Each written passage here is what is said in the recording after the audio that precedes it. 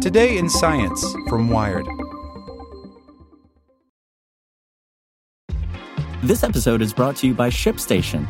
You know, some things take a lot of work, like sending little robots to far-off distant planets. And just as that's challenging, so too is running a successful e-commerce business, especially when there's so much to do. So I want to introduce you all to ShipStation. Now, I love using ShipStation because of its easy-to-use dashboard, which makes managing orders and printing labels a breeze and super smooth. Oh, and the customer service is just out of this world. It's exactly what you need to help grow your business. Sign up for your free 60-day trial at shipstation.com/technews. That's shipstation.com/technews.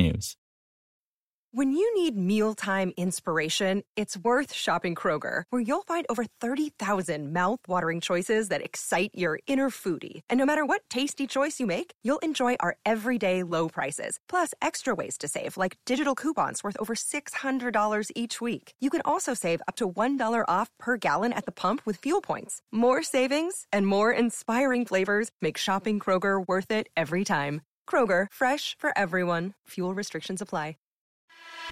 Welcome to the spoken edition of Wired.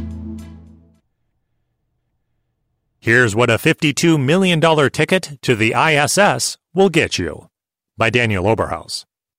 So you have $52 million burning a hole in your pocket and just can't decide what to do with it. Buy a private island? Too cliche. A new McLaren? You have enough of those. Pay off college administrators? Your kids have already graduated. But have you considered a stay at the International Space Station, the world's premier space hotel? This is the proposal put forth last week by billionaire hotelier Robert Bigelow, whose company, Bigelow Space Operations, says it will send up to 16 private astronauts to the ISS in the coming years. Bigelow says $52 million will buy you a seat on a SpaceX rocket and a 1 to 2 month stay in orbit. This depends, of course, on SpaceX getting its commercial crew operations off the ground, which it expects to do by 2020. There aren't many further details about Bigelow's plans, but since 2018 he's put down substantial sums to reserve 4 future SpaceX flights specifically for orbital tourism. Bigelow has also promised space hotels by 2021, a timeline that is optimistic at best. A trip to space is definitely a luxury, but life in orbit? Anything but. In fact, when NASA astronaut Peggy Whitson, who has spent more time in space than any other American, returned from her last trip to the ISS and was asked to describe her experience, she said, "I would call it a camping trip." Camping? In space? If that sounds like a good time, here's what the ultra-rich can expect during their stay at the space station. The ISS is the largest object ever to be put into space, but by terrestrial standards, it's still pretty cramped. The station has a pressurized volume of only 32,333 cubic feet, which is about the same as a Boeing 747. But only a third of that is habitable. Unlike a private jet, this space will be shared 24/7 by up to 10 people, 6 government astronauts and 4 private astronauts. Sounds like a recipe for cabin fever? But if Scott Kelly could spend a full year on the station, what's 1 or 2 months?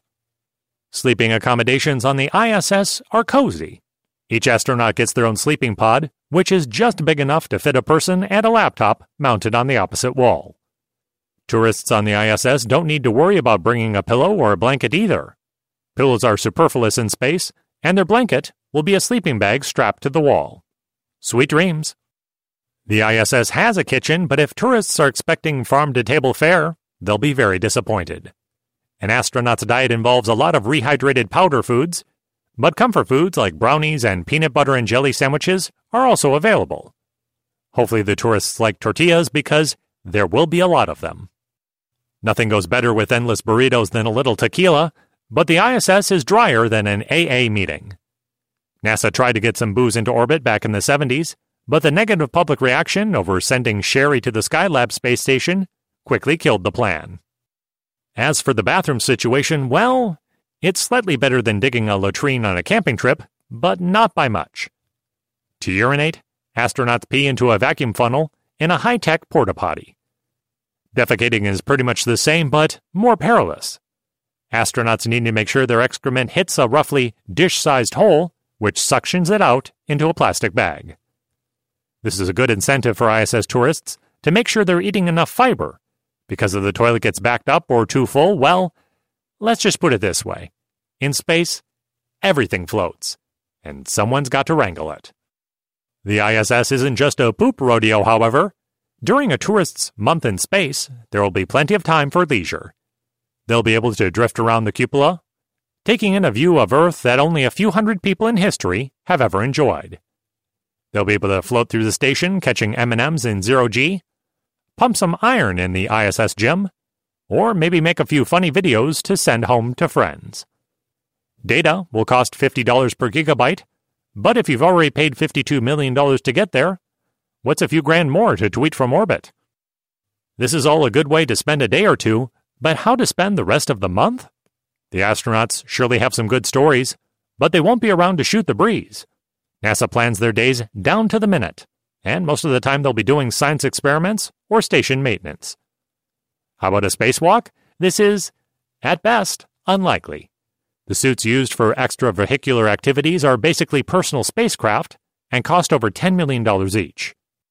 Aside from that, hanging out in the vacuum of space is dangerous business. Astronauts have nearly drowned and run out of oxygen in their suits, so it's probably best left to those who have spent their whole careers training for it. If that still sounds like a good way to spend a month, Bigelow is taking reservations. It'd probably be a good idea to inquire about the refund policy, however. When space tourism on the ISS was first getting started in the early 2000s, only 7 tourists managed to catch a ride on a Russian Soyuz rocket before the tourist program was put on hiatus. One would-be Japanese astronaut sued the space tourism company Space Adventures to recoup a $21 million down payment on a flight that never happened due to medical reasons.